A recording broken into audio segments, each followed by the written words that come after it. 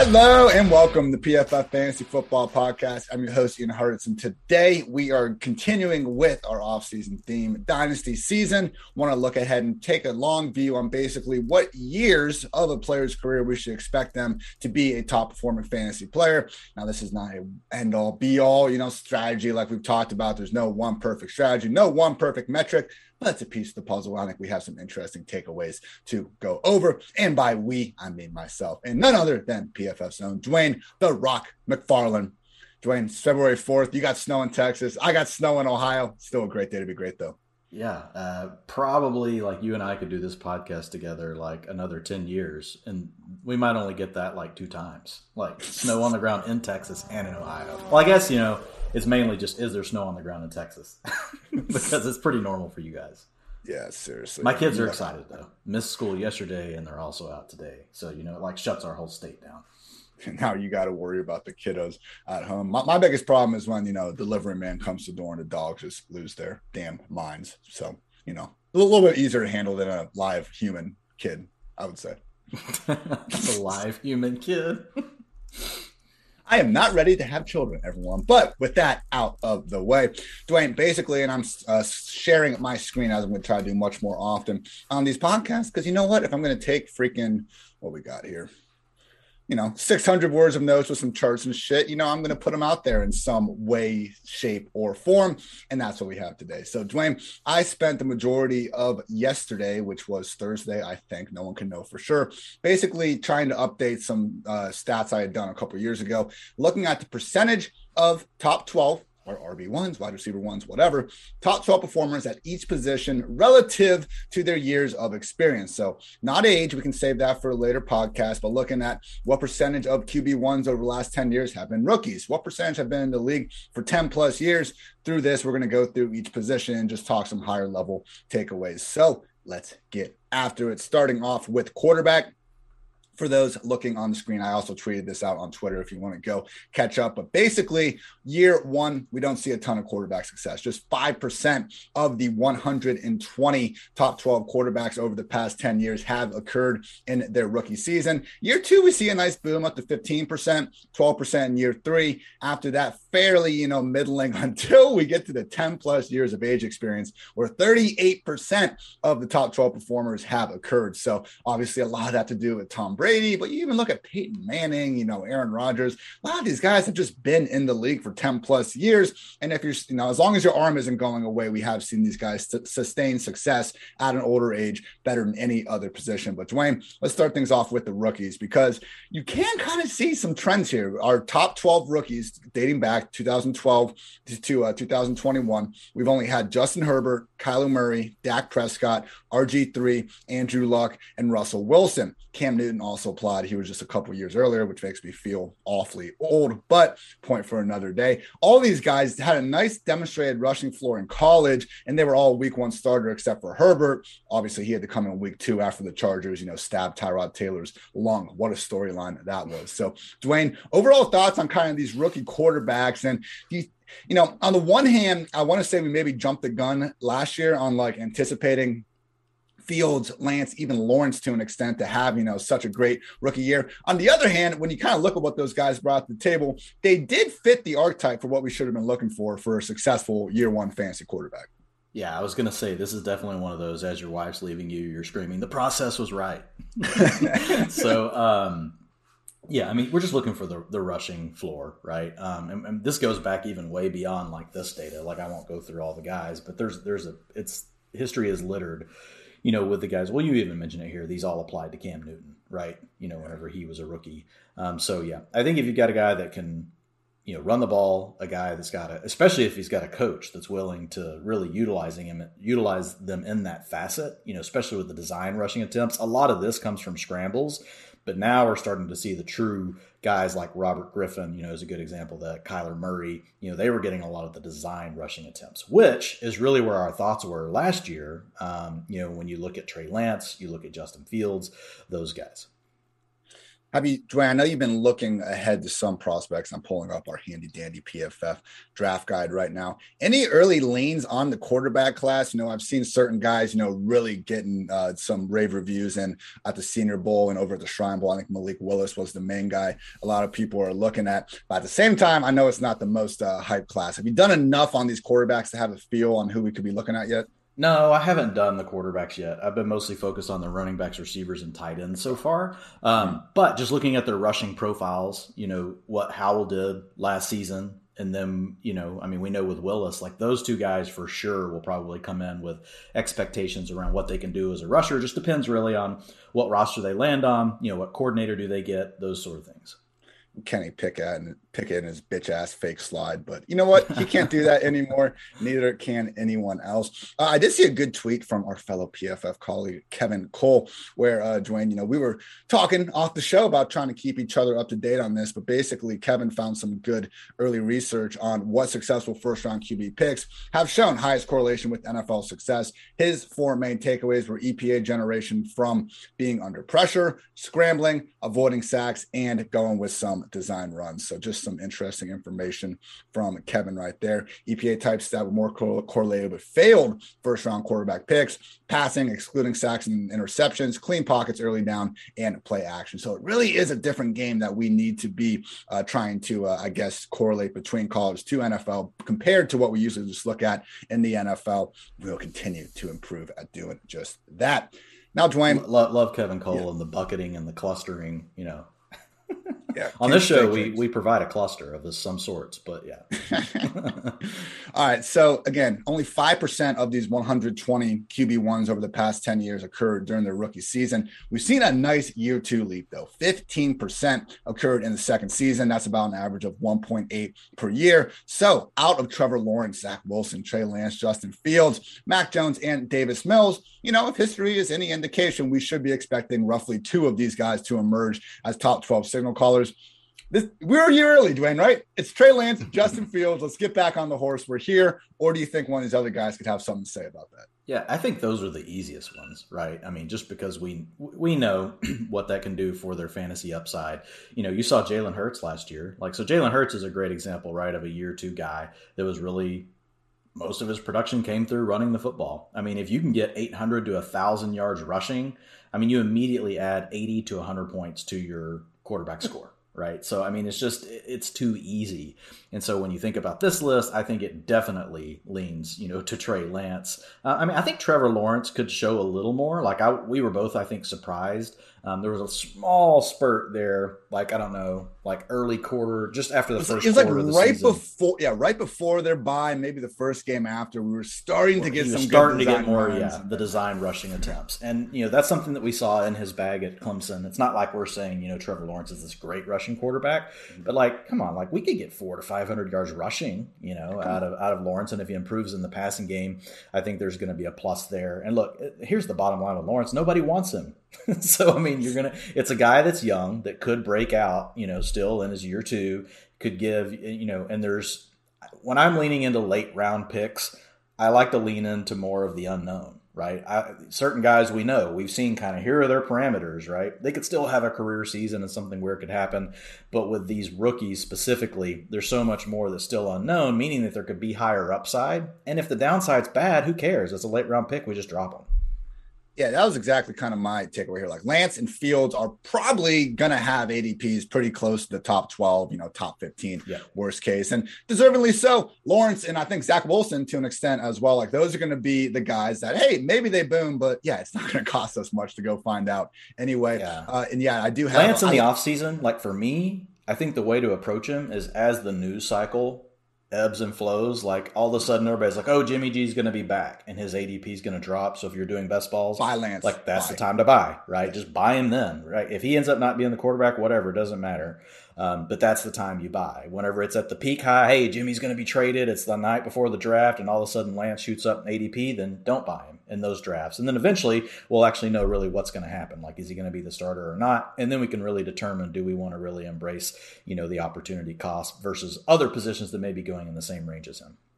Love this tool we have on pff.com. It just shows you the fantasy finishes by week for each and every quarterback. You can change it to other positions. And yeah, we can see what Trey Lance came in at halftime, basically in week 4, still manages to put up a QB 18 performance, gets his next start, got taken down about an inch short of the goal line. Otherwise, that QB 20 is looking closer to a QB 12. And, in week 17, when he does get thrown back into the fire, QB 10. Look at the Justin Fields ones.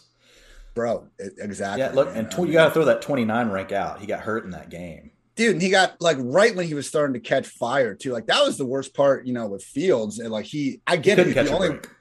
If you only watched his first couple games, you saw the absolute ugliest part of him because when we talked about it, he does hold on to the ball too long. We weren't seeing many big time throws along with that. But you look at it, last 4 complete starts, QB3, QB9, QB8, and QB10.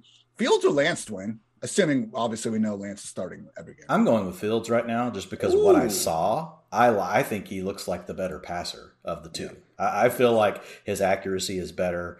I feel like he started to gain a better understanding of the game. Now, Trey Lance is going to play in a great scheme, but now we're also going to get a scheme similar to what Kyle Shanahan runs in Chicago. So, I think both guys, could be reasonable picks. I know Lance will probably be the more popular one, but right now I would say Fields showed me more.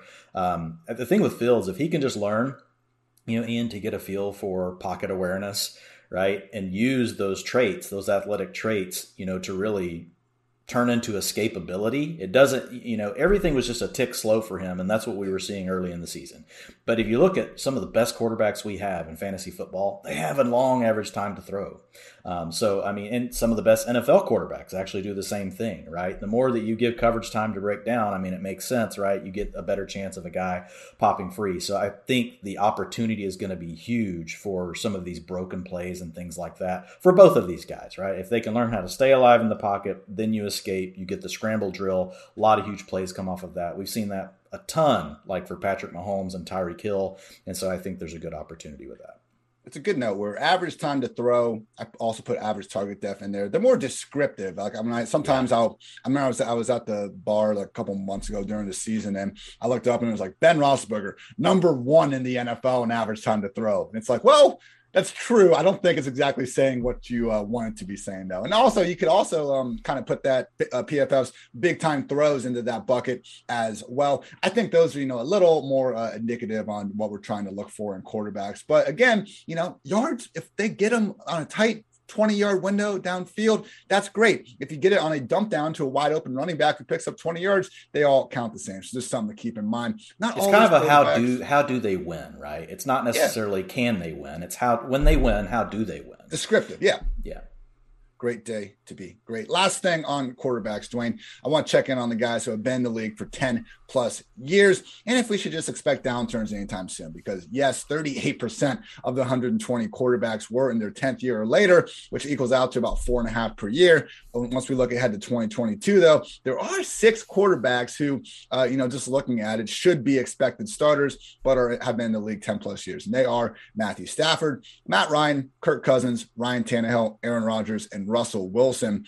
Dwayne, I think we can both agree Matt Ryan sticks out as the guy from this group that we wouldn't be expecting to maybe leap back in the top 12 conversation. Who would be your best guess out of this other group between Stafford, Cousins, Tannehill, Rodgers, Russ? Or do you think all these guys are pretty much fine and you're not going to worry too much about their, years starting to pile up? I'm fine with all those guys. I don't think any of those guys, give me a huge pause as far as the fall off. You could argue with Russell Wilson since I was the only one I was rushing has been a bigger part of his game, historically speaking, but he's also had some huge passing years. So, but Wilson for me is more of a good God, can he get out of Seattle? And, the freaking, a team that runs 10 plays per half, that's the biggest thing holding Russell Wilson back right now. And obviously his play and his finger and his health of his finger was a component of his play down the stretch. It did drop off, but I'm not concerned. Russell Wilson's not an age where I think he's just going to completely fall off the map. If you go back, last year he only threw 25 touchdowns. Obviously, injuries had a lot to do with that. Previous 4 years, though, he was over 31 each and every time, despite being in such a run-heavy offense. God forbid, Dwayne, maybe he finds his way out of Seattle into a more pass-happy offense. I don't think it's quite time to be hating on Russ. And look, man, the guy's Roethlisberger, Peyton Manning, like the true fall off that we saw, we could kind of see it coming in the second half of the year before. I didn't see anything about Russ that was like athletically or arm strength wise, he can't do this anymore. Like I think he's okay for at least another year. Now, are we going to get back to ranking him top 5, top 6 like he always was?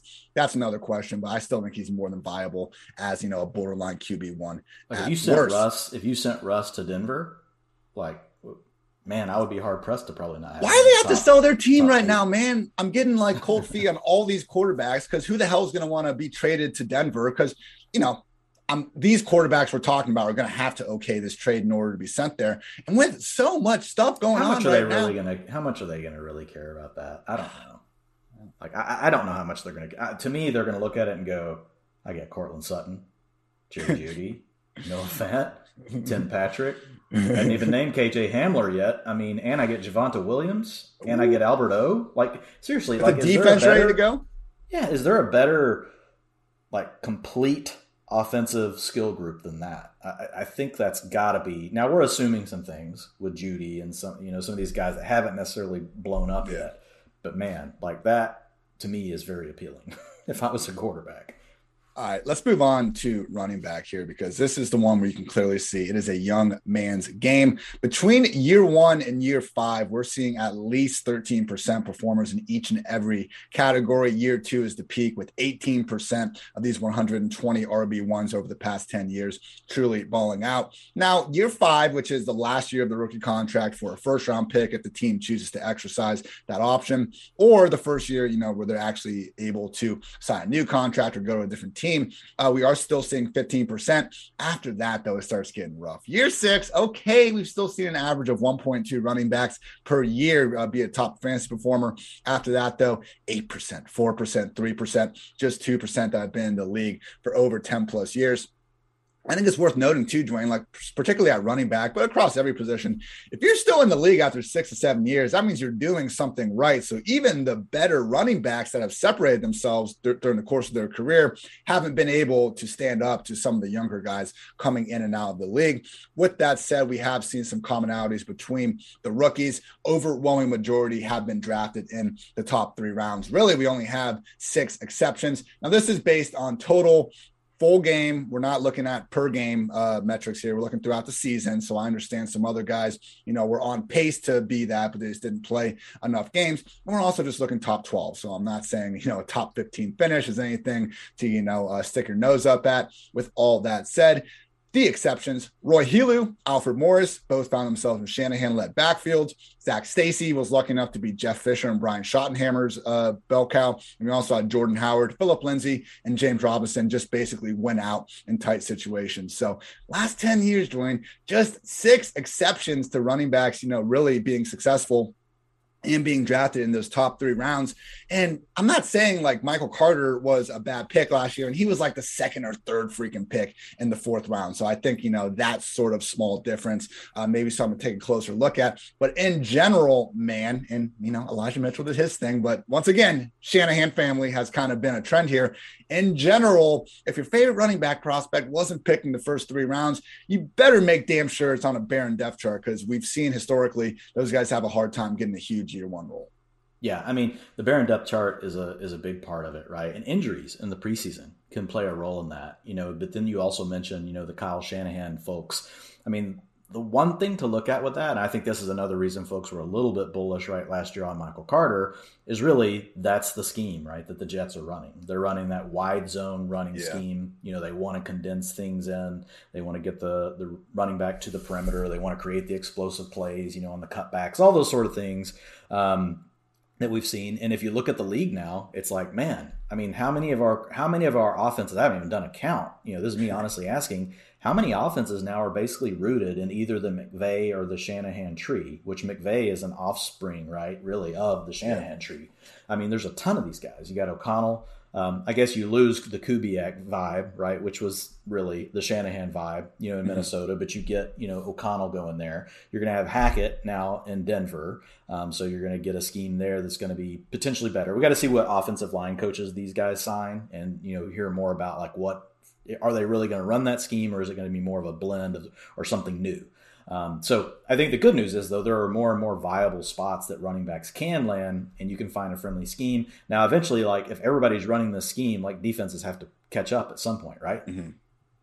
Yeah, I mean, you would think so, but at the same time, if it is being developed, it's been going on forever. I mean, this goes back to Mike Shanahan. I think it was Ben Solak over at The Ringer. He actually wrote an awesome article a couple of weeks ago about kind of McVay and Shanahan, like starting off, kind of under the same umbrella, but they've kind of differentiated their scheme over the past few years. Again, you can find that over at The Ringer. I think the big takeaway was, McVay, he still doesn't use the fullback nearly as much as Kyle Shanahan does. And then he started looking at some of the motion stuff. Like, dude, the Trent Williams in motion, I understand like it really only worked one of the 3 or 4 times they tried to do it. But like to even think about that, man, I think it just shows you like his, at least in the run scheme, man, on a different level, at least in the year 2022. Yeah, they're still very similar. But yes, the way they use their personnel. Now this year, you've seen Sean McVay definitely take more of a change. And I think that's because he knows he's got a different quarterback, right? So he's trying to play to the strengths really, of Stafford overall on the offense. But yes, it's just the way that it's deployed is a little different, right? McVay started using the 3 wide looks versus, with Shanahan, it's much more about a fullback and a tight end. We've also seen variants of this with Kevin Stefanski, where he really uses the 2 and 3 tight ends. Now he'll still use the fullback Janovich, but he's not running the 11 personnel. So then we saw it this year with the Jets, right? They ran more 11 personnel, but I think they'll probably try to get heavier this offseason, and they'll want to run something that's a little bit more like Shanahan. I think these coaches have to adapt their scheme, right, based on the personnel that's available to them. That's what Mike Lombardi always kind of hated on Doug Peterson, because he said he just took Andy Reid's playbook and like just tried to run that. Here we go. Let's be the KC Eagles essentially. But year after that, Peterson went ahead and won a Super Bowl, so I think he was doing something right there. Isn't that essentially what all owners are doing? Like they're just trying to find the guy that studied the other guy that was really good, and they're like, "Hey, come run that here." I don't know how that's. I don't know why he's beating on him about that. I feel. Well, Dwayne, Dwayne, you used to have like coffee every day with Sean McVay, right? Oh yeah, for sure. let's get Dwayne out on the coaching carousel, see what happens. Back on topic just a little bit here with the running backs. Just, we've talked about kind of the free agency landing spots a bit already, but just based on the top 5 spots that, depending on how things shake out in free agency, where a running back could walk in and be a potential high volume day 1 starter, the Cardinals, if they decide not to bring back James Conner or Chase Edmonds, seems kind of unlikely. The Falcons, if CPAT is able to walk, which seems pretty likely. Texans, because they're the freaking Texans. Every position on that depth chart is wide open. Dolphins, running back room, as much as I would like Duke Johnson to continue taking over, I wouldn't say that's the most likely thing in the world, particularly with a new coaching staff. And the Buccaneers, contingent on Lenny Fournette, Ronald Jones, and or Giovanni Bernard bouncing, Keyshawn Vaughn not holding on to his spot. So we'll have more on the landing spots as we get through free agency and the playoffs. Just something to keep in mind there. Now, Dwayne, the rookies through year 5, again, they're still on their rookie contracts, or they've, just been extended a year or 2 on the team. We're still expecting these guys to be able to put up bunches of numbers. I've kind of just listed off some of the prime candidates that fit this bucket. Obviously, not all of them are going to be top, 12 performers. We only have 12 spots, but these guys should, at a minimum, still be, in line with who we expect to put forward big seasons just based on their experience. So these guys are Jonathan Taylor, Najee Harris, Antonio Gibson, Nick Chubb, David Montgomery, Josh Jacobs, Elijah Mitchell, Javonte Williams, Damian Harris, Devin Singletary, Saquon Barkley, DeAndre Swift, Michael Carter, and Miles Sanders. So out of those 3, man, I bolded them here on the screen for you. I do think the ones that I could see being a little bit problematic in the future, Nick Chubb, because let's face it, this Browns offense is not going in the right direction. Kareem Hunt is still there. And, it's just tough for these guys when you start to see this workload build up, as we talked about with Tage on our 10 questions edition of the podcast. 1,500 career NFL carries is about when we see guys start to fall off, just in terms of rushing yards over expected. Chubb starting to get that odometer up there. David Montgomery, new system, could have Tariq Cohen coming back. And, let's face it, maybe wasn't the best running back, even in his own backfield last year. We also had Josh Jacobs, new staff. Is he going to be someone that's, ascending, or is we got the new staff that didn't draft him in the first round saying, hey, why can't this guy average, 4 yards per carry? So with that in mind, Dwayne, do you agree Chubb, Montgomery, Jacobs, maybe the guys we should be taking a longer look at, or is there someone else out of this group that you just think, man, I get it. The age is there, but probably not looking like 2022 is going to be their year? Like, I think Chubb's fine. Like, you just have to know what you're getting. Like, he still, like, is in the top, like, in every metric that we care about. Like, and he's not, like, at that point of hitting a cliff, in my opinion. Like, and if you look at the 1,500 carries, he's still well under that. Montgomery, I like the scheme, right? You're really going to move more towards that West Coast, kind of scheme. They're going to be running, some variant of what, LaFleur runs, what Shanahan runs, what McVay runs. LaFleur is another guy off of that tree. And so looking at the Bears, that's the scheme that they're going to be running, with Alton there as their offensive coordinator. So that's encouraging to me, but I worry more about situation, right? Tyreek Hill, just looking at Herbert, like he played really well this last season. So that's the bigger concern for me with Montgomery. Jacobs, I agree. Like he's just never been able to really, in my opinion, like just take over. Right. Yeah. He's, and injuries have been a big part of it, for him.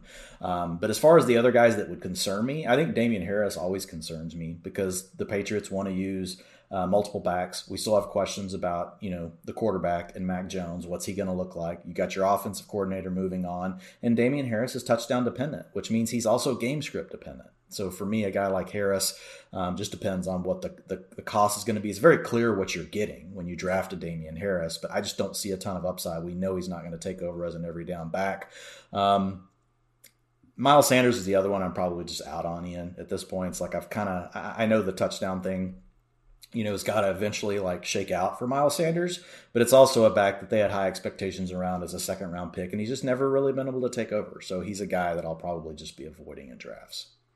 And again, speaking more here out of the top 12 perspective. So I hear you on Chubb Montgomery. You do have him ranked, 16th and 17th, though, which I think is a good ranking. Just saying, even if Chubb in particular, and with all due respect to Montgomery, but Chubb, top 10, top 12, real life back, top 5. Like the market's finally going to catch up on Chubb this year. People have been overdrafting Chubb for 2 seasons. Yeah. Now this year probably will be the year where we might be able to put him on some teams, right? Because I think, folks are going to finally realize that, if you don't catch passes in a PPR, I probably shouldn't draft you in the first 2 rounds. And like I was on a podcast this week or something. They were like, all right, are we completely done with Ezekiel Elliott? And I was like, well, as a first round pick, absolutely. But if he starts falling a little bit, it depends, Dwayne. It depends. Last thing with running backs here, again, once they go on year 6+, it becomes a bloodbath. You look at just these overall percentages, 10% in year 6, so 1.2 per year. After that, we are not even hitting an average of 1 per year, maybe in year 7. So looking at that, these are the guys that are expected to be starting, but are now at this point in their career where we should be kind of concerned about how many of these guys we're really going to see putting forward big time seasons. They are Christian McCaffrey, Joe Mixon, Dalvin Cook, Alvin Kamara, Ezekiel Elliott, Derrick Henry, Austin Eckler, Melvin Gordon, James Conner, Leonard Fournette, Aaron Jones, Cordero Patterson, Jamal Williams. This scares me, Dwayne. There are a lot of really good running backs in that group that I don't necessarily think are falling off a cliff. With that said, I mentioned the law of 1,500 plus pro carries. 3 active guys have hit that: Ezekiel Elliott, Derrick Henry, and Melvin Gordon. Obviously, Gordon's landing spot's going to, really depend on things. But at a minimum, Dwayne, I have not published my 2022 rankings yet, but I'm looking forward to jumping in that same, dumpster fire you did by falling, Derrick Henry down the ranks just a little bit. Because at this point in his career, I wish you good luck. Yeah, man. Here we go. Just go ahead and block all Titan fans right now. I'll be getting my eye black on, putting it all over my face, Rambo style. But, with Henry, it's like, okay, again, it all depends on where they're going. But to actually sacrifice, a first round pick on Henry in the year 2022, when we can just get a younger running back with probably a better ceiling floor combination, or hell, just go get a dope wide receiver. There we go. I think that's going to make sense, man. Yeah, and that's what people get caught up on. It's all about, okay, how can I use this draft capital? What's the macro view, right, before we jump into the micro stuff? And big picture, like you got to take all these things into account, and the 1,500 pro carry thing is real. Now, I like Henry. I get why some people want to draft Henry, because we did see this season before he got hurt, like the upside is still big. right? Yeah. He could still be like, if all of a sudden Henry falls into the second round of drafts and he does what he did this last year, that could be enough to be a league winner if he's healthy the whole season. But he's not going to fall that far, folks. A lot of people are taking him at 2 and 3. So that's the challenge. Do you really want to take Derrick Henry at 2 or 3? But the guys I would say that I'm not as worried about would probably be the guys that still get the receptions, or the guys that just aren't being drafted early. So, I mean, if you see James Conner and Fournette and these guys getting pushed up to being drafted in the 3rd round, fantasy drafts, 2nd rounds of fantasy drafts, I'm probably not going to be that excited about them. This last year, you could get Connor or Fournette where? Oh, you got them between rounds 8 and 10. It's funny, all this best ball analysis that is out there is basically like, if you waited till rounds 8, 9, and 10 to draft your running back, look how good you were. Well, yeah, because the 2 guys you were drafting were Connor and Fournette. Get rid of all the other backs you were drafting. And then it's always followed, like, look at this article I wrote in June where I called James Conner a value and ranked him as like the RB 36. Like, freaking spare me. Yeah, I told you James Conner was such a value. I loved him so much. My convictions were so high. I drafted him. I put him at RB 36. Only ranked 35 guys. But I'm very scared of Zeke. I'm very scared of Mixon. I'm very scared of super scared of Derrick Henry. But the guys that catch the passes are the most insulated for me, right? So if you look at Eckler, hey, look, man, I was playing Tecmo Bowl and Roger Craig was probably like 35 on that game, Ian, and he was still giving me plenty of utilization, plenty of points. So the guys that catch the passes are the ones I'm least worried about. I know with McCaffrey, most folks are going to be stuck on the injury, but I still feel like with McCaffrey, he's going to be 26 and a half, I believe, going RB1 into this next overall. Move over, Jonathan. I'm sorry. I'm going CMC number 1. You going CMC? And I think there's still a path, right, for CMC, to really pay off for you just because full season he's gonna catch 3 times the amount of passes as Jonathan Taylor if they both play 17 games. That's all. Yeah. You're right. No, you're right. That's it. And I mean, it's not like he's going into his age 29 season. I want to say, and I don't have it right in front of me right now, but I want to say CMC will be 26 next season. Still got Matt Rule back for whatever reason. We've seen him just doesn't matter. Time he won't again. Be calling the offense. I know, but it's when it comes down to like overall usage with, maybe your single best player, I would be a little more confident with McCaffrey compared to our Dalvin Cook or Alvin Kamara situation, where it's like, Dwayne, we need to start wondering about the Saints and the Vikings. 1, could we be looking at a rebuild-esque situation? Or 2, like, could Dalvin Cook this year be looking like, maybe like Ezekiel Elliott last year, where, okay, he is getting a little bit older in age. Dalvin's better than Zeke right now. I'm not trying to open up that can of worms. But the bigger point was we did see Tony Pollard not overtake the backfield, but at least have a larger role than he had in past years. I know some of that was due to performance. Some of it was also due to Zeke playing banged up. But let's face it, man, we talked about this all throughout the year. When Dalvin Cook got hurt, we crossed his name out and we put Alexander Mattison right there in the rankings. If a new coaching staff is going to come to Minnesota, man, and not have, years of draft capital and money on their mind, we're talking about Dalvin Cook, who, let's also remember, isn't exactly in the best, news articles with what's going on off the field with him and some of things. I think Dalvin Cook's someone that we might want to be pushing a little bit closer to that borderline RB1 spot than usual. And again, if he falls to round 2 or something, that's fine. We'll take the running back projected for 300 plus touches with good health, like no questions asked. I'm fine if he gets down there around 2. But Dalvin Cook, man, might be someone where, like, would it surprise you if we've already seen the best years of Dalvin's career? It wouldn't surprise me at all. No, we most likely have. I mean, I hate to say it, but we probably have. Could he still come through in a huge way? Could he pull off like a Curtis Martin late, career, like swan song? Like, yeah, he could do it. That was dope. Could totally do it. But I mean, for me, I'm probably not going to get much Dalvin Cook just because I've got him ranked as my RB9. Once I put him into my overall ranks with receivers and, the elite tight ends and all those things, I mean, he's going to get pushed down, my board.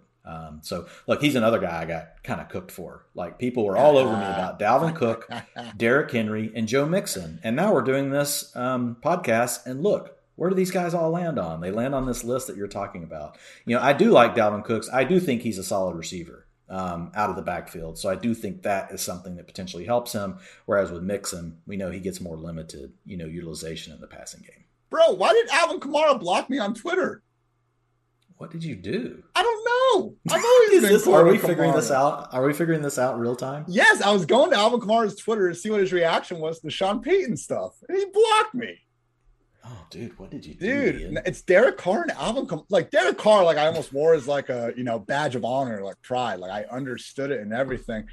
Uh that's all. Do I need to look at Alvin Kamara's Okay, feed for you? I think it's because when the Sean Payton thing happened, I never at the players. I think that's ridiculous. But I just tweeted Alvin Kamara trade rumors or request in 3, 2, like 1. I think that's true, man. I'm not gonna apologize for that. Yeah, I'm not blocked. Man.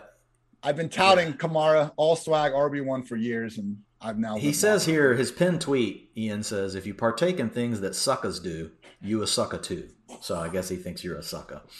I'm a sucker, ladies and gentlemen. Take Alvin Kamara's word for it. Wow. All right. So speaking of Alvin Kamara, RB, well, we rank him in top 24, Dwayne, after this. Like, this is insane. How am I he's coming down the rankings right now.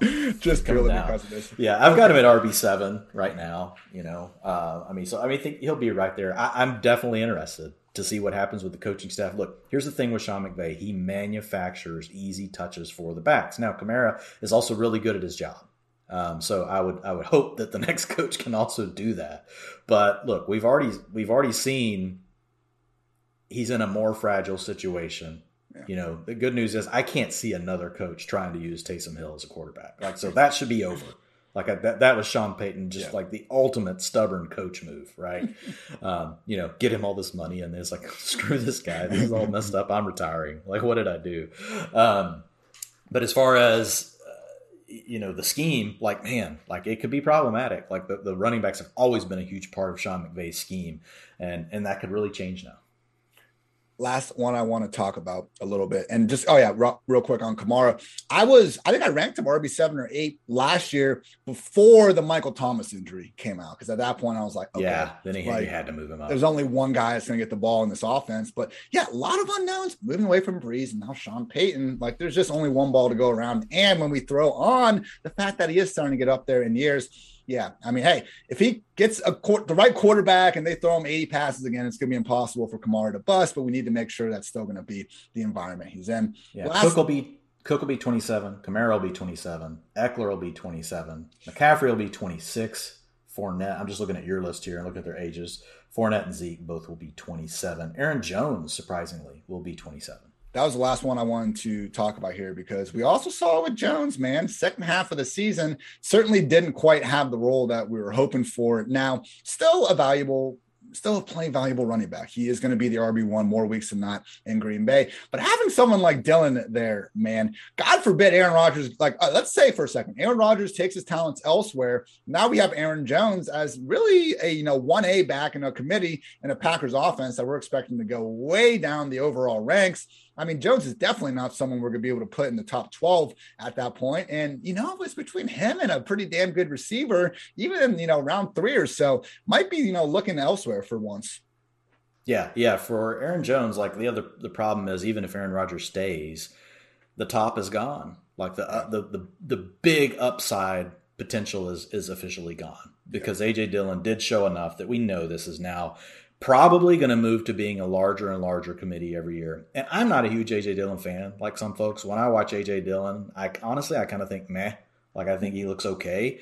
I think he could play a role on many NFL teams, but he's not an explosive back. He's not breaking these big, long carries. He gains 4 yards, like, more impressive than most other backs, but it doesn't matter. And it's not a good, like, the way he does it, the battering ram that he is, like, you don't really want those players. We've all seen how the Marion Barbers types flame out, overnight. Right. But for me, at the end of the day, he's still younger than Jones, and they've got draft capital invested in Dillon, so they had a plan for him when they got there. The coaching staff is still intact. So, look, the upside scenario for Jones just getting the backfield all to himself or handling 60 to 70%, it's gone. And to your point, it's a fragile situation with what could happen to the rest of the roster. So, yeah, Aaron Jones is a guy that obviously there's another shoe still to fall with what happens with Aaron Rodgers here. But at the end of the day, it's going to be really hard to take him over any of the receivers you're probably going to have available in the second round when you try to look at what are the potential range of outcomes here for these two players. Like, for example, you're not taking. There's no way you're taking Aaron Jones over CeeDee Lamb, right? No. I mean, the upside for CeeDee Lamb, even though he's disappointed us a little bit so far, I don't want to say that. Like what Lamb's still done in his first 2 years is like better than what most people think. He just hasn't totally blown up yet. But when you think of range of outcomes, like CD clearly, right, has the much higher ceiling than a guy, like Aaron Jones. And I'm not even looking at ADP right now. Those guys may be like a full round apart already. I don't know. Yeah. But I'm just trying to think through what could be some of the potential. My guess is Aaron Jones is a second round pick, maybe a third round pick. And then I'm guessing CD's probably an early second at this point. So I'm just trying to think through some of the young receivers you could be faced with, making a decision on Jones versus the receivers. I'm struggling to find one where I'm like, oh, it's going to be Aaron Jones. Like there's going to be a pretty long list of receivers you've got to get past first. We really drew that line last year after I think Clyde Edwards-Helaire, which, okay, I get it. Didn't exactly go the way we were hoping for, but it was like those 14 running backs that we were good with before really going too hard at wide receiver. I think Jones is going to be, well past that list. Like we are going to want to take the CDs and those upside wide receiver twos ahead of Aaron this year. Let's talk some wide receivers now, Dwayne. Speaking of the CeeDee Lambs of the world, what we see here is that rookie wide receivers, despite, what we've seen from Jamar Chase and Justin Jefferson over the past 2 years, typically don't put up the biggest of numbers. Takes them a little longer, I think, to get acclimated into the offense, become a starter versus running backs. And, you're the starting running back. You're the bell cow. Now we can talk about different types of bell cow, but you can be the starting wide receiver, still be a number 3, number 4 pass game option in your offense. So I mentioned Justin Jefferson and Jamar Chase, only other rookies to post a full season top 12 performance last 10 years. Our guy, Jalen Waddle, Michael Thomas, and Odell Beckham. Unreal talents, Dwayne. And, it's only a 5-player sample, so I don't think we have, a major, key here to like unlocking the next rookie receiver. But you do look at the situations, and there are guys where at a minimum, 4 out of the 5, with the only exception being, Tua, they had more traditional straight back pocket passers. And, I did have Waddle. I believe I had him over Devontae. I might have had Devontae Smith still over Waddle, but I think the Waddle gap in ADP was so wide, I got plenty of the guy anyway. But at a minimum, man, it's nothing against Jalen Hurts. The sample we were working on last year, he had thrown for 300 yards in 2 of his first 4 starts. It was only 6 or 7 weeks into the year that they became that heavy of a run-first offense. With that said, man, I think our expectations for guys, going into a system with a Hurts, with a Lamar Jackson, where we just can have a pretty good feeling about the offense being really run heavy, should probably take a little step back on our expectations for these year one rookies. Yeah. Good one, Ian. Way to spell that one out. Yeah, it's very, it's in case people didn't know what they were, you double described it for them. Well, it's a bonus on a Friday, Ian. Oh, my. Yeah, and we just don't have the profile, to be honest, of the rookie receivers that are coming in this year. We'll get into them more, like as we start to talk about prospects. But I've watched 5 of them, like a ton so far, and I've looked at all of their data. And I think there's some really good receivers in this class. And so we'll look at it again, like when the landing spot gets here. But I think most of the guys, do have some fashion, right, of, an issue, in their game that probably says, it's not going to be someone that's going to finish in the top 12 this year. I do think we'll have rookies that are going to be in the top 24. Probably we're going to have some rookies that'll be in the top 36, receivers this season. But just finding the guys that'll be in the top 12. Typically, like historically speaking, right, those guys are like top 8 picks.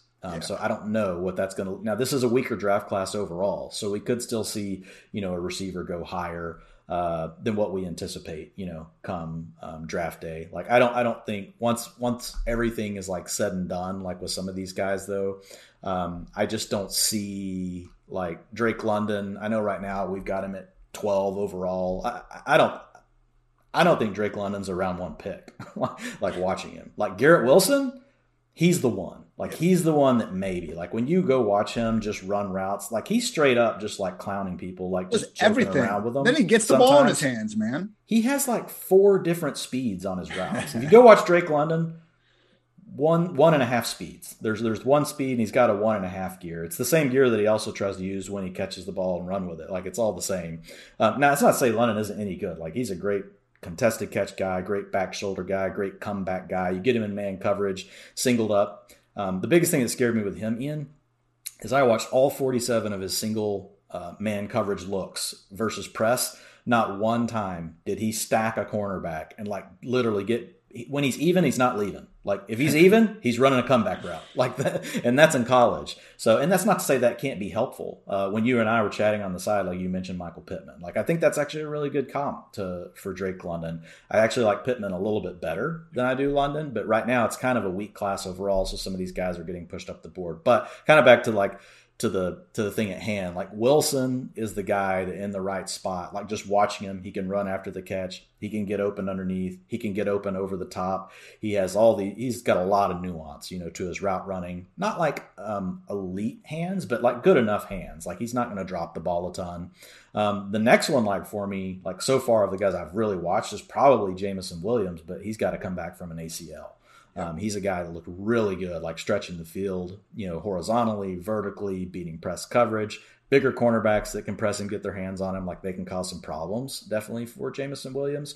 But those are the guys that, first pass, like Treylon Burks, I think he has some upside, but he's got to land in the right spot. So I know we'll come back to those things later. I won't belabor them, but I don't think this year we're going to see a rookie in the top 12. If we do, and we can change our opinions, right? This is just right now. We don't know where they're going to be drafted to, but receivers have to win on their own. The guy that I've seen that most likely could do it would be Garrett Wilson. I'm with you on the Drake London pause. Like, okay, I like Michael Pittman. I think Michael Pittman could be a third-year breakout this year, which we're going to talk about here in a second. And after I said this comp, I didn't even put together that both these guys went to USC. So please, before you just say Ian's a Jersey watcher and all this, like just from watching them, I saw exactly what you saw, Dwayne. And I think it's reflected in our PFF draft guide that Mike Renner always does such a great job on. Cons for Drake London: he lacks speed, not going to run past corners, also suffered a season-ending broken ankle in October and did have some drop issues. Pros: man among boys, dominant physicality that will still be there in the NFL, loose hips for a tall receiver, and unparalleled catch radius. Those things are great, Dwayne, but that also sounds a little bit like, how we were talking about N'Keal Harry and some of these other guys coming out. And I'm not saying do not bring up N'Keal Harry. I'm not saying every early round bust wide receiver is going to be N'Keal Harry, but I would rather at this point, the year 2022, give me the smaller guy that's separating and running away from dudes over the guy that needs to be at 100% health to just dominate NFL corners that, let's face it, he could easily be a year or two in the weight room away from being able to do. Yeah. And the other thing with London is he was definitely the best player on his team in college, right? Which is saying a lot. Like, that's great. And USC is a really good program. But 45, of his targets were behind the line of scrimmage, behind the line of scrimmage, anywhere behind the line of scrimmage and 3 yards downfield. 38% of his targets came in that range. He's not getting those looks in the NFL because he's not an elite run after the catch guy. That's going to go to a different player on the team. So I think how he wins is in single man coverage, running the comeback routes, the back shoulder on the go route, those sort of which can be very valuable, Ian, like to an offense. But he does not scare even college cornerbacks. So I just really get concerned about his ability to scare an NFL cornerback. I think there's going to be some problems with that. I think he could be a nice fit in the right scheme, preferably in a quarterback that plays in rhythm with timing, pass-heavy offense. I think those could be positives for him. So, for example, like name me an elite quarterback. Like if he landed with Josh Allen, right, pass-heavy offense that we know has a need. We need like a gunslinger attitude as well. Just real quick, London's comp, Brandon Marshall. Like, okay, he had Jay Cutler, Ryan Fitzpatrick, chucking him up, contested balls. If London can get that, that's fine. But Dwayne, how many quarterbacks do we have like that these days, man? Yeah. I think like the ultimate landing spot would be somewhere like Buffalo, where you've got an elite young quarterback, a very pass-heavy offense, and we know they have a need for a possession receiver. Right, they need somebody that can play on the backside of some of these bunch formations. Now, Stephon Diggs does that a lot, today, and he can win. Diggs can win at every area of the field. But in a situation like that, I would like Drake London. But if he lands, on a run-heavy team with a cautious quarterback or a balanced team with a cautious quarterback, I'm playing in rhythm like Derek Carr can do that, but he doesn't want to throw contested balls, so that would probably be a problem for him. Just ask the TO/Randy Moss, Yeah, also known as Brian Edwards. 7% targets per route run versus single man coverage. Sorry, Brian Edwards, wrong team, buddy. My God. Yeah, had a article go up on PFF last week where I looked at the available targets coming into all these passing games and just kind of wrote out the early top 5 potential, either trade destinations for some of these guys, the Calvin Ridleys of the world, or, a nice spot for a receiver to be drafted into. And the Arizona Cardinals, like literally everyone other than Hopkins and Rondale Moore are free agents. Kyler Murray, pretty damn good quarterback. Will he, force things or feed one receiver to the extent that we're looking for? Maybe another problem, but just in terms of available targets, not a bad spot. Chicago Bears, assuming Allen Robinson's leaving, really just leaves them with Darnell Mooney and Cole Kmet. Justin Fields, year 2 leap. You could imagine. Kansas City Chiefs, Patrick Mahomes, enough said. Los Angeles Chargers, a replacement for Mike Williams. That could be a decent spot for Drake London. Ends up being Justin Herbert's number 2 for years. And maybe, just maybe, the Tampa Bay Buccaneers, if Kyle Trask or whoever is worth a damn, purely because we got Godwin, Gronk, and Fournette, 3 guys with over 80 targets last year, potentially taking their talents elsewhere. All right, Dwayne. The 3rd-year boom at wide receiver. That's one of the things that jumps off at this chart. 17% tied with year 5 wide receivers. That's the highest, single kind of years of experience mark that we can expect success. So out of this group, we should see at least 2 of these guys. Justin Jefferson, duh. After that, though, Dwayne, we got Darnell Mooney, Michael Pittman, Van Jefferson, CeeDee Lamb, Bryan Edwards, KJ Osborne, Chase Claypool, Brandon Ayuk, T. Higgins, Gabriel Davis, and Jerry Jeudy. Name 1 or 2 guys out of this group that you just want to be especially high on. And I know you still got to see how these depth charts go. If the Bills decide to not draft anyone, see a Beasley, see a Emmanuel Sanders, Gabriel Davis is going to be far up there. But otherwise, man, kind of seems to me like CeeDee Lamb and then why not Michael Pittman could be the year 3 boom candidates. Yeah, and in today's NFL, a lot of these guys are typically breaking out in year 2, which is really like, and we don't even have to have Justin Jefferson on the list. He's already done a double breakout, right? But I think Mooney showed something this year. I think he took another step forward that people didn't anticipate. I agree, Pittman's more of a dark horse, just because he doesn't have as many outs to a big season, right? It's really all got to come through volume. Like, he's not going to also help you out with a ton of big plays if the volume doesn't come. Whereas a guy like Van Jefferson is going to be more dependent on the big plays. We know he's not going to overtake Cooper Kupp, right? And if you get Robert Woods back or you keep Odell Beckham Jr., like, he's got issues on the depth chart. So I mostly agree with what you have here. I think that CeeDee Lamb obviously is a huge one. Claypool is a really good one. Ayuk we like. I think he's a good player, but man, like, just the scheme, the run-heavy nature, 2 other targets. That was with Jimmy. It's going to be even worse with Trey. It probably will be even worse with Trey. And T. Higgins, look, Higgins and Lamb have already broken out, but I think those are my 2 favorites on this list. I think my next guy would be Jerry Jeudy and then Gabriel Davis.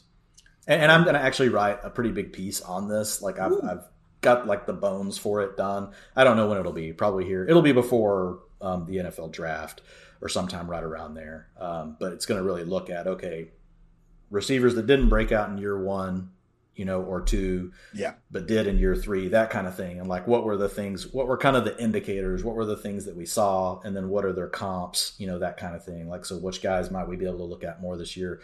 And all the guys you have on this list will be like part of the article and like, what do we think? But Lamb, man, I really love him. Like, it's kind of it's an interesting argument, right? Because a lot of people will argue that it was the scheme and that it was Dak, but at the same time, there's also like, if you're a quarterback and you're back there, like, don't you just, why didn't he just throw it to Lamb more? Like, I don't get it. Like, he's like, oh, no, I've got Dalton Schultz. Like, got to get me that, 2-yard rack. I went back and like, even it had me so like baffled. I went back and like studied all of Dalton Schultz like college stats. Nope, nothing to see here, folks. Just move along. I don't know what's going on. Oh my God. Yeah, man. And like Schultz, I can even see Schultz maybe coming back next year to the Cowboys, but then not doing anything the same, because I really think they entered the year wanting Blake Jarwin to be their leading receiver, but Schultz was, to his credit, a little more complete, and then Jarwin ends up getting banged up again. So here are your previous year 3 breakouts, Ian, guys that didn't break out in year 2. Okay. And when we say breakout, it's top 12, right? Well, you kind of the definition you've given. So I got it pulled up here. You got Brandon Cooks, didn't do it in his first 2 seasons, did in year 3. That was in New Orleans. Then you got Calvin Ridley doing it in year 3. Injuries were a big part of it for Calvin. He might have had it. He might have had the potential breakout before that without injury. Chris Godwin, what happened? New coach came in, put him in the big slot. With Djax left, Humphreys left. Yep. Nice. So you had targets open up. You had an ascending player who got put into a great spot. And historically, we've always seen the big slot work out well, right? Ridley, I know Ridley didn't play the big slot, but he did benefit too from Mohamed Sanu leaving, and they just didn't even really address it. Yeah, and it's kind of a combination, right? People leaving doesn't mean that all of a sudden you're going to be great. Yeah. But if there are other good players that can demand targets, and you also demand targets that you're having to share, right? All of a sudden, there's less people demanding targets. Nobody else steps up, but you still demand them, like your target share increases. Yeah. So it can be chicken or the egg kind of an argument, but you have to be talented on some level to earn these targets. But here's another one. Cooper Kupp broke out in year 3.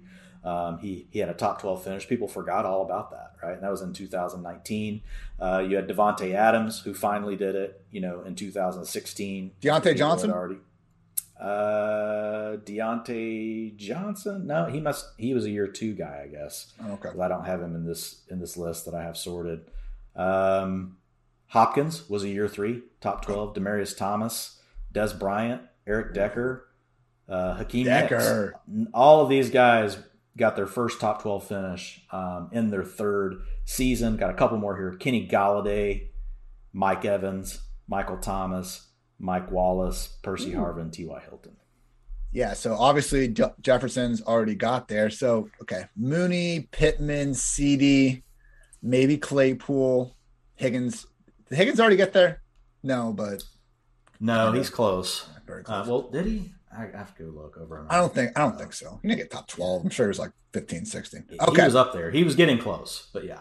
Make sure you keep an eye out for Dwayne's year 3 boom candidates. And I got my money on no mentions of Laviska Shenault in the entire article, unfortunately.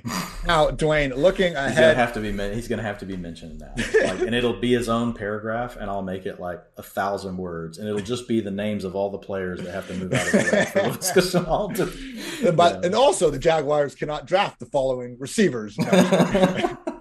So, again, at wide receiver, it's not like running back where we see this, big time decline. We still see double the amount of wide receivers in year 8 compared to running backs putting up big seasons. With that said, there still is a decline. There's, players get older, and unless you're a really, really good quarterback or a tight end attached to a really, really good quarterback, you're probably going to see your performance start to suffer. So here are the wide receivers, going into year 8 or later that could be on decline. Now, we still see about 2.4 of these players per year find their way into the top 12.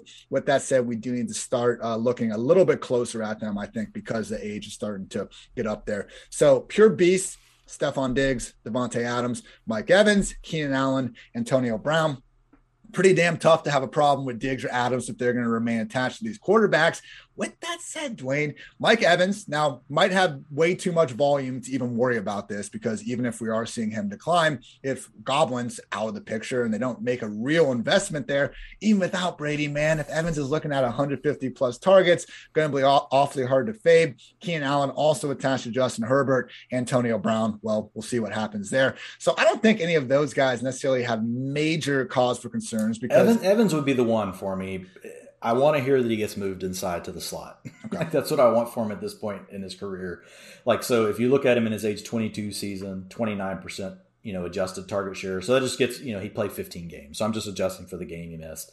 And if you look at age 23 season, 29%, but then it went down to 23%, 22%, 22%. At his age 27, season, 17%. And then whatever he had last year. So which is probably around 16, 17%. So he's definitely been, on a steady decline. So he does worry me. I would like to see him, if you get Chris Godwin moving on, I think the slot could be a huge help for him. With a guy like Keenan Allen, he still gets to play from the slot, a ton, and so he's not having to go vertically down the field. So I worry less about a player like Keenan Allen. Also, Keenan still has his quarterback intact, which is a great thing. Evans has still got to figure out who's going to be the quarterback throwing him the ball. So that could be problematic as well. If they bring back Godwin or a first round receiver, Evans definitely falling down the ranks. There is still a pathway for him, though, to get an inefficient volume, was my point. Some guys best days, I think, could be starting to get behind them. Amari Cooper, Brandon Cooks, Tyler Lockett, Adam Thielen, OBJ, Cole Beasley, Allen Robinson, DeAndre Hopkins, Bobby Trees, Robert Woods. Love that. His teammates actually call him Bobby Trees as well. That was a fun little fact from Cooper Kupp. Also, Devontae Parker and Jarvis Landry. Dwayne, out of this group, which of these guys are you kind of most confident in, continuing to just put up big numbers? I mean, hell, Amari Cooper, even though he's been in the league 8 years, still just, sitting at a young age of 22 years old. So maybe could, still have some big years ahead of him. Yeah. I'm a little worried about Amari just because he never truly became an alpha anyway. Like he's always just kind of been like right there on the border of being one, despite all the traits and everything we saw in college, saying that he should have been. But I think of this group, the one I have the most confidence in is probably Tyler Lockett because of the scheme that he plays in, the way they use him. They play him inside in the slot. He gets a lot of matchups against linebackers and safeties and these deep overs and crossers. It's just such a mismatch problem in the scheme. Like, I feel good about him. Now, he needs Russell Wilson, to stay. And he's obviously still going to have some boom bust to his game because he always does. That's just the way this thing works. But guys like Landry, yeah, the role he plays, he could probably still continue to play, but it's not like a guy we're that excited about drafting anyway. Devontae Parker's always hurt. Robert Woods, we now have an injury on the books, and Cooper Kupp is completely taken over. I think I'm okay still with Hopkins. I'm going to look at this as really being an injury-riddled season. Like, the bottom line is, though, like, once these guys start to get to this age, any one of them really are a candidate to start to drop. Like, I did a study last year, and I need to go back and redo it because I did it based on their breakout. And then I did their N-plus season from their breakout. Well, you and I were just talking. Some guys break out in year 3, some break out in year 1. I can't even remember why I did it this way because I guess I'm just an idiot. But anyway, like looking at the N+6 season, one, most receivers don't get there, right? So there is some survivorship, bias. But when you start to look at it, like here are the guys that made it to their N+6 season of their breakout and their target shares. And these were guys that are all, up in the 25% range. So if you look at, some of them are probably on this list, but Macklin in his N+6 season, age 29, that helps. There's some reference. Like he dropped down to 16% where he had a 27% or just 2 years before. Josh Gordon dropped down to 12%. Julio Jones, who he got to his age 31 season before we really saw a decline, which was his N+7 season. But he had, you listen to his 28%, these are target shares, 26%, 31%, 27, 27, 27, then down to 23 in his age 31 is where his cliff started. Keenan Allen's still good. Michael Crabtree, it was really his N+6 season where it started to fall off. He fell down to 20%. He was in his age 30 season. You got Mike Evans, we already mentioned. Odell Beckham Jr., that's where it started for him. He dropped to 20%. He had been at 24%, 27, and 27% the years before. So, we have a lot of guys on this list that are getting towards this. Randall Cobb, he had already dropped off. That's it. T.Y. Hilton was the other one, where his was actually in his N+6 season too, where he started to drop off. So, but the average target share, like across all these guys I just named, and they're all between basically 28 and 30 years old, 18% across all of them. And these are guys that used to demand 25 to 30% target share. So even though these guys can continue to play, like their upside probably isn't quite what we thought. Like another one we would add to this this last year we saw was Allen Robinson. Like he completely just face planted. And I think it's enough of a reason, man. Again, you don't need to shape your entire draft rankings by all this, but it's a pretty good tiebreaker, man. Like if it's pretty close between one of these guys entering year 8 or 9 and someone entering year 3 or 4, just take the younger guy. You should tier them particularly in Dynasty. Yeah. Guys that you think are going to play similar roles that have similar abilities, you should tier them by age. You should have a tier of, say, 10 players, and then say 4 of them are under 25 years old. They should be at the top of that tier. They've just got more upside. Now, there could be extenuating circumstances, right, that make you change that. The I know better kind of stuff you got to work through. But overall, if once you group players together, then you should immediately move the younger guys to the top of that group. Do not be afraid to be an ageist in fantasy football, everyone. Now, handful of guys that just definitely... You guys are drafting Ian, not Dwayne. Definitely seem to have lost a step here. Marvin Jones, A.J. Green, Emmanuel Sanders, Sammy Watkins, Julio Jones, and T.Y. Hilton. Anyone here you're exactly expecting a bounce back from, Dwayne? The only one that I could even somewhat see is if everyone is just like, all right, Julio, you're done. And he ends up in the late wide receiver 30, wide receiver 40 range. Like that's the only kind of scenario that I'm seeing here. Yeah, I mean, it's super just take a flyer kind of Yeah. thing at that point, right? It's not costing you anything in your draft capital. You're just making a bet on an old dog that like is one of the best ever, So look, everybody likes to have a bet like that, put down. But I mean, I think ADP is going to be so reasonable on all these guys. If there's a reason that you're telling yourself you want one of them based on the situation they land in, they're going to be so cheap it won't matter. Knock yourself out. Go have fun. Go have fun, kids. Do Go whatever have you fun. want.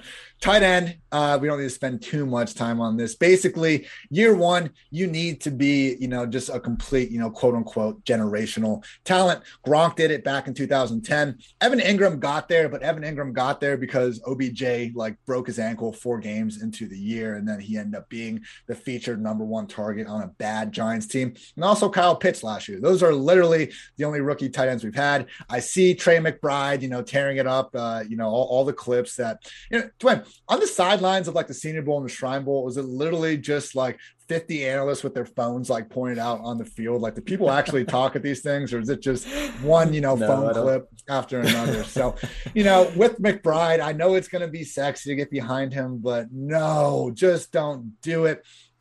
I can't even really think of a situation, Dwayne, where I can get behind a rookie tight end this year. I did just write an article on something close to the matter, so maybe I should address that a little bit. But in general, Dwayne, just fade rookie tight ends. It's worked for us almost every single time. Yeah. There's not a tight end in this class. We don't have a Kyle Pitts, and we both love McBride. We've had our DMs on the side where we've talked about him and, how good he looks. All the metrics stack up really well for him.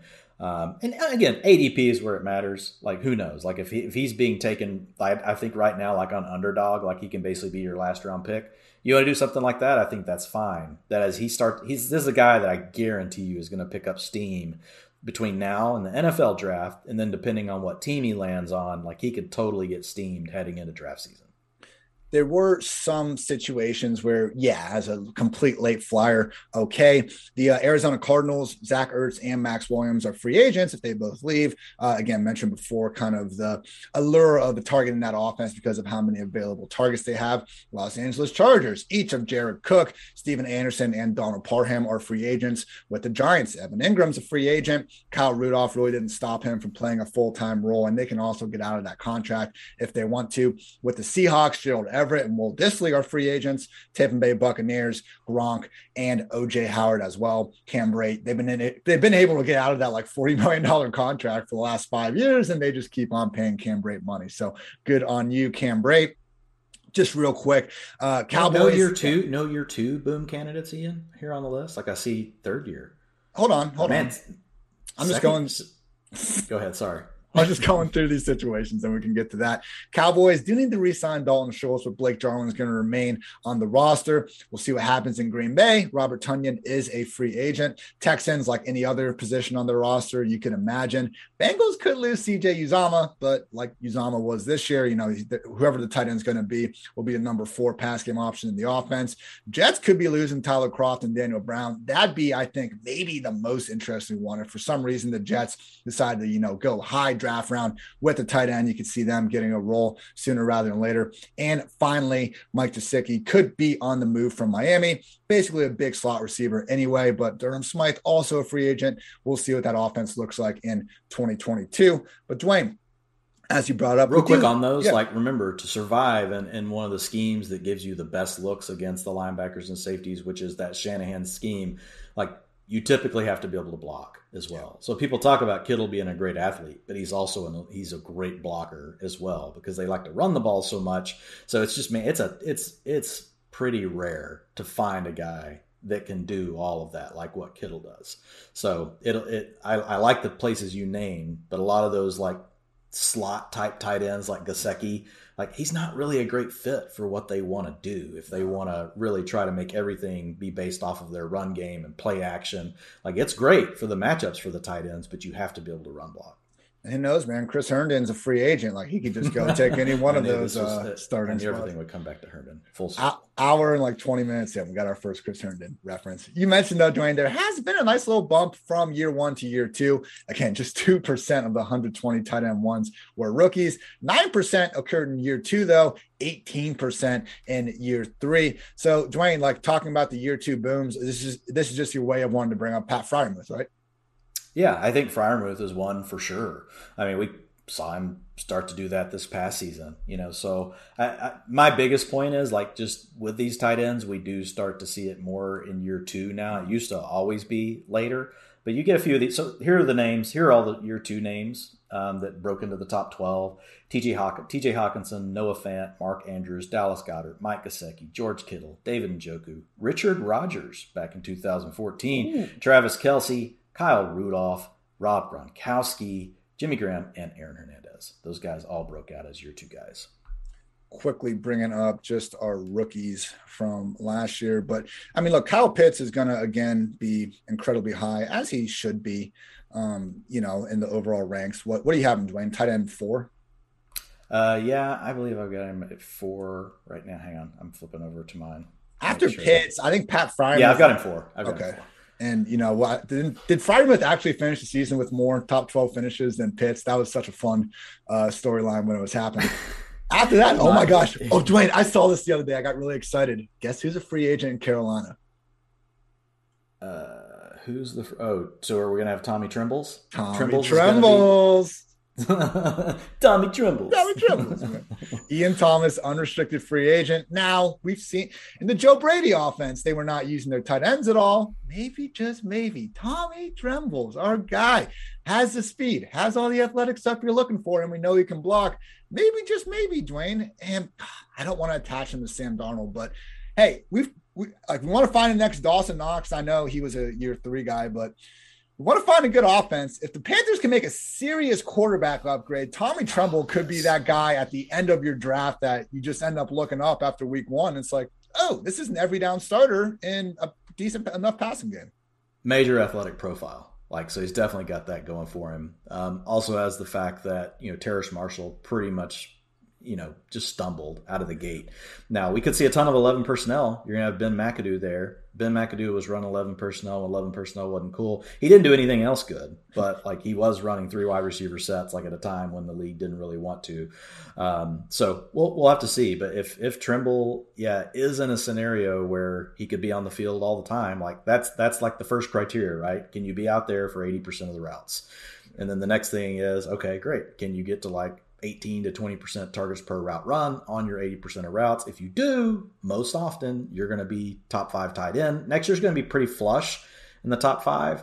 I don't see any guys that I'm really concerned. Could they be in the top 5? I feel pretty good about all the guys that we have there. But just outside of that, right? The guys next year will most likely be the guys fighting for 6 through 8 or 6 through 9, somewhere in there. Tremble could, have a chance to make some noise.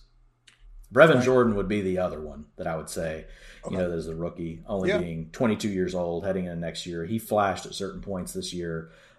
Didn't get, all the playing time we would hope for. But again, tight ends, it's tough to come in and play a ton of snaps as a rookie because a lot of it comes back to strength, being able to block, do all those things. So we could see more from Brevin Jordan in year 2. In Dwayne's 2022 early ranks, number 1, Mark Andrews, 2, Kittle, 3, Kelce, 4, Pitts, 5, Waller. We do see Pat Freiermuth sneaking in there at tight end 8. And if Gronk retires, like we're thinking, Pat Freiermuth, top 7 tight end the year 2022. Gotta love that. Now, Dwayne, we talked to some of the second-year guys. What about the third-year boom candidates? There's Cole Kmet, Adam Troutman, Josiah Deguara, Albert O, Jawan Johnson, Harrison Bryant. Kmet, I think, is someone that we can all agree on. And I've seen some people give Kmet his next broken tackle will be his first joke, which, okay, we can laugh about it. But a lot of tight ends like that, though. That's what I'm saying. A lot of tight ends like that. The biggest thing for Kmet, man, is you look at this roster, he has a legit chance to be the number 2 pass game option in this offense. And he's at least shown us some level of ability as a receiver, and we already know he can play every single down. So, new coaching staff coming in. We got to monitor some things, but Kmet and maybe a post-hype Troutman seem like the top 2 potential third-year booms here. Yeah, I like Kmet. I've got him at 14, right now in my ranks. I'm actually excited about the scheme that's coming in. And Kmet is a guy that we've seen be able to play in line. He can stay out there to help with run blocking. He can also be out there, in situations where they're going heavy down by the goal line. So, I mean, he is one of the guys that has a chance like to be on the field enough that like no matter what the play call is, they check out of it, check to something else. He gets the right look. He can be on the field. So I do like him. Again, it's like you mentioned, third-year guy. Targets versus man, targets versus zone are all steady. So it's not like he's just good in one particular area. And the other part is like just looking like at the rest of the guys. Like, again, I like to lean into unknown a little more. Like the further you go in drafts, it's like you're just looking for the upside. And when you start talking about, some of these names that he's down around, I just feel like Kmet is the one that's probably the youngest, right, out of them that gives us a chance at a ceiling that we probably know at this point some of these other guys don't have. Now, Dwayne mentioned before, but quarterback and tight end, this is where we see actually a large percentage still thriving 10 plus years into the league. For tight end, 20% of the 120 tight end ones over the last 10 years did have at least 10 years of experience under their belt. The four main qualifiers coming up. And again, we should expect at least, 2 to 3 of these guys to potentially turn in a top 12 performance. Travis Kelce, duh. And then Zach Ertz, Gronk. Well, again, I'm just anticipating him retiring. So removing Gronk from the equation. Kelce, Ertz, and Jared Cook. Now we need to see what happens with Ertz and Cook in free agency. At a minimum, Dwayne, if the Cardinals and, you trade for the guy mid-season, I would think that they're kind of in the driver's seat to re-sign Zach Ertz. It could be awfully interesting. I know Ertz got a lot of his production done without having DeAndre Hopkins sharing the field with him. At the same time, man, he was the overall tight end 4 after joining the Cardinals in week 7 the rest of the year. Again, Waller was hurt during that stretch. We got some bye week, fuckery going on with that and everything. With that said, Dwayne, Zach Ertz, if he returns to Arizona and people are just like, Zach Ertz, he's old, man, that could be the nice late round option. I'm not sure if he would even make it to late round, though, because, again, he did have a nice little stretch there. Yeah, once he got with the Cardinals, like the numbers we talked about, like came to life. His routes run per dropback surged to 83%. That fueled 7 top 12 finishes over a 12-game stretch. Yards per route rank. Yards per route run, yards per route run, we're back up nice, 1.42, which is pretty solid, for a tight end in 2021. And he posted, Ian, a career high, 4.7 yards after the catch. Right, all off that one chunk 50-yard touchdown he had in the first game, but that's great. Good for you, Zach. Hey, look, I just took it as when you bleach your hair blonde, like you add another gear. Like that's my takeaway. That's the correlation that I see. So yeah, with Ertz, look, again, you talked about it. Like these guys can play a long time, and think about it. Like they're playing against a lot of zone coverage, playing against linebackers, playing against safeties. You don't necessarily have to be able to run away from these guys. A lot of it comes down to just being on the same page with your quarterback. These little subtle movements and being on that same wavelength seems to be just such a huge part of being a tight end. Gronk could keep playing. He should. Like, in my opinion, Gronk should keep playing. Like, yeah, I know he's probably like, I'm not the Gronk I used to be, right? Where you could just destroy any kind of coverage. You could play against cornerbacks. Your run after the catch was so elite. But man, he's still really good. Like, I think he's the best free agent tight end available, despite the fact, that he'll be 33 years old, because of all the things we just talked about with Ertz. But I think that Gronk, he's a bigger player, bigger wingspan, better hands, still a better athlete than Ertz. But yes, I'm interested in either one of these guys, should they land in the right situation. I think Gronk's still good enough, Ian, to be, a secondary option on most teams, not the primary target, but like the second target. He could easily be the third target on almost any team. And then if you look at Ertz, I think he could still be a solid second target or a good third target, just depending on the landing spot. Just doing the things we talked about, not trying to be a hero like what you're going to expect out of Kittle, what we expect out of Pitts next year, Waller, Kelce, Andrews, those guys. He's not going to do the things those guys are going to do, but he can still get open, keep the chains moving for an offense, and be a good friend to a quarterback. I liked in your tight end article, Dwayne, where you analyzed the top free agent tight ends available. You had, again, your top tier category, Rob Gronkowski, actually the only solid secondary target in most offenses. That was the tier 1. Went through, tier 2, tier 3, and then we got to, tier 3, just former first round picks, Evan Ingram, OJ Howard, David Njoku. I ran out of steam and I'm like, what am I going to call this tier? Oh, these guys former first round picks. What's funny is the article, like I actually had like 5 other names. I was like, I'm not writing about all these guys. These 4 are first round picks. And so like we know that draft capital matters, right? In the NFL, you keep getting your chances, but the thing is if you got on that article, like you can show people like, dude, look at all of the age 33 plus, fantasy finishes. Like that's a long list since 2011, minimum 50% routes, basically to get rid of injuries. Right.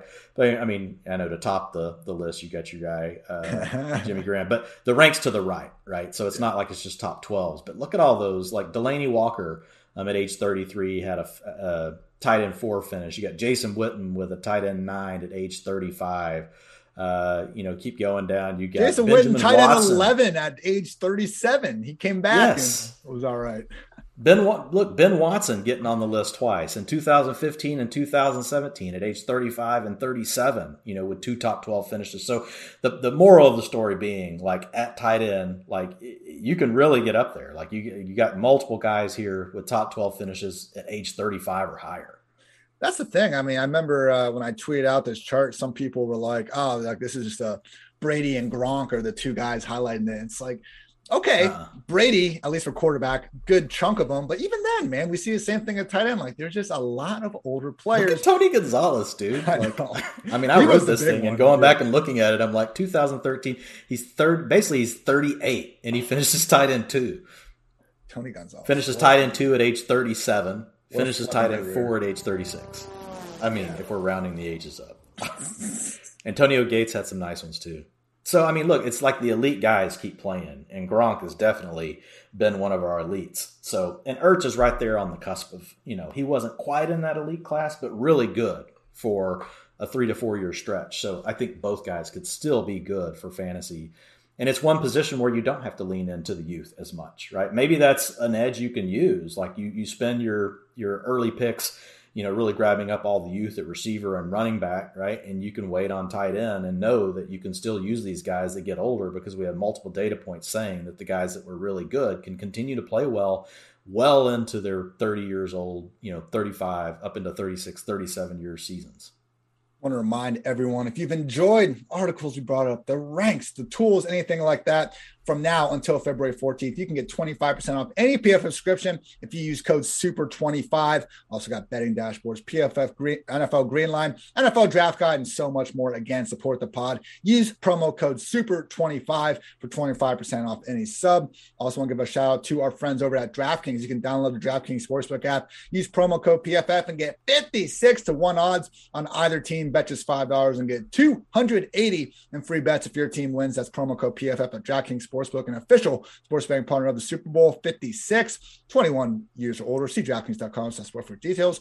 Full list of requirements and state-specific responsible gaming resources. Gambling problem? Call 1-800-GAMBLER in Tennessee. Call the TN Red Line, 1-800-889-9789. In Connecticut, call 888-789-7777. In New York, call 8778-HOPPANY. Shout out to Western Southern. The Fantasy Podcast is sponsored by Western Southern Financial Group. While you focus on your roster moves, Western Southern helps advance your money moves, buying your first home, planning to start a family, wondering how to make your money grow. Western Southern's playbook of life insurance, investment, and retirement solutions helps you rest assured on game day. Dwayne, I watched The Big Short last night for like the 3rd or 4th time. And I don't know, man, maybe I should get more financial advice from Western Southern than Hollywood movies, based from like 15 years ago. So just an idea there. Team up to understand needs and address goals with the game plan built just for you. Get started at westernsouthern.com/PFF.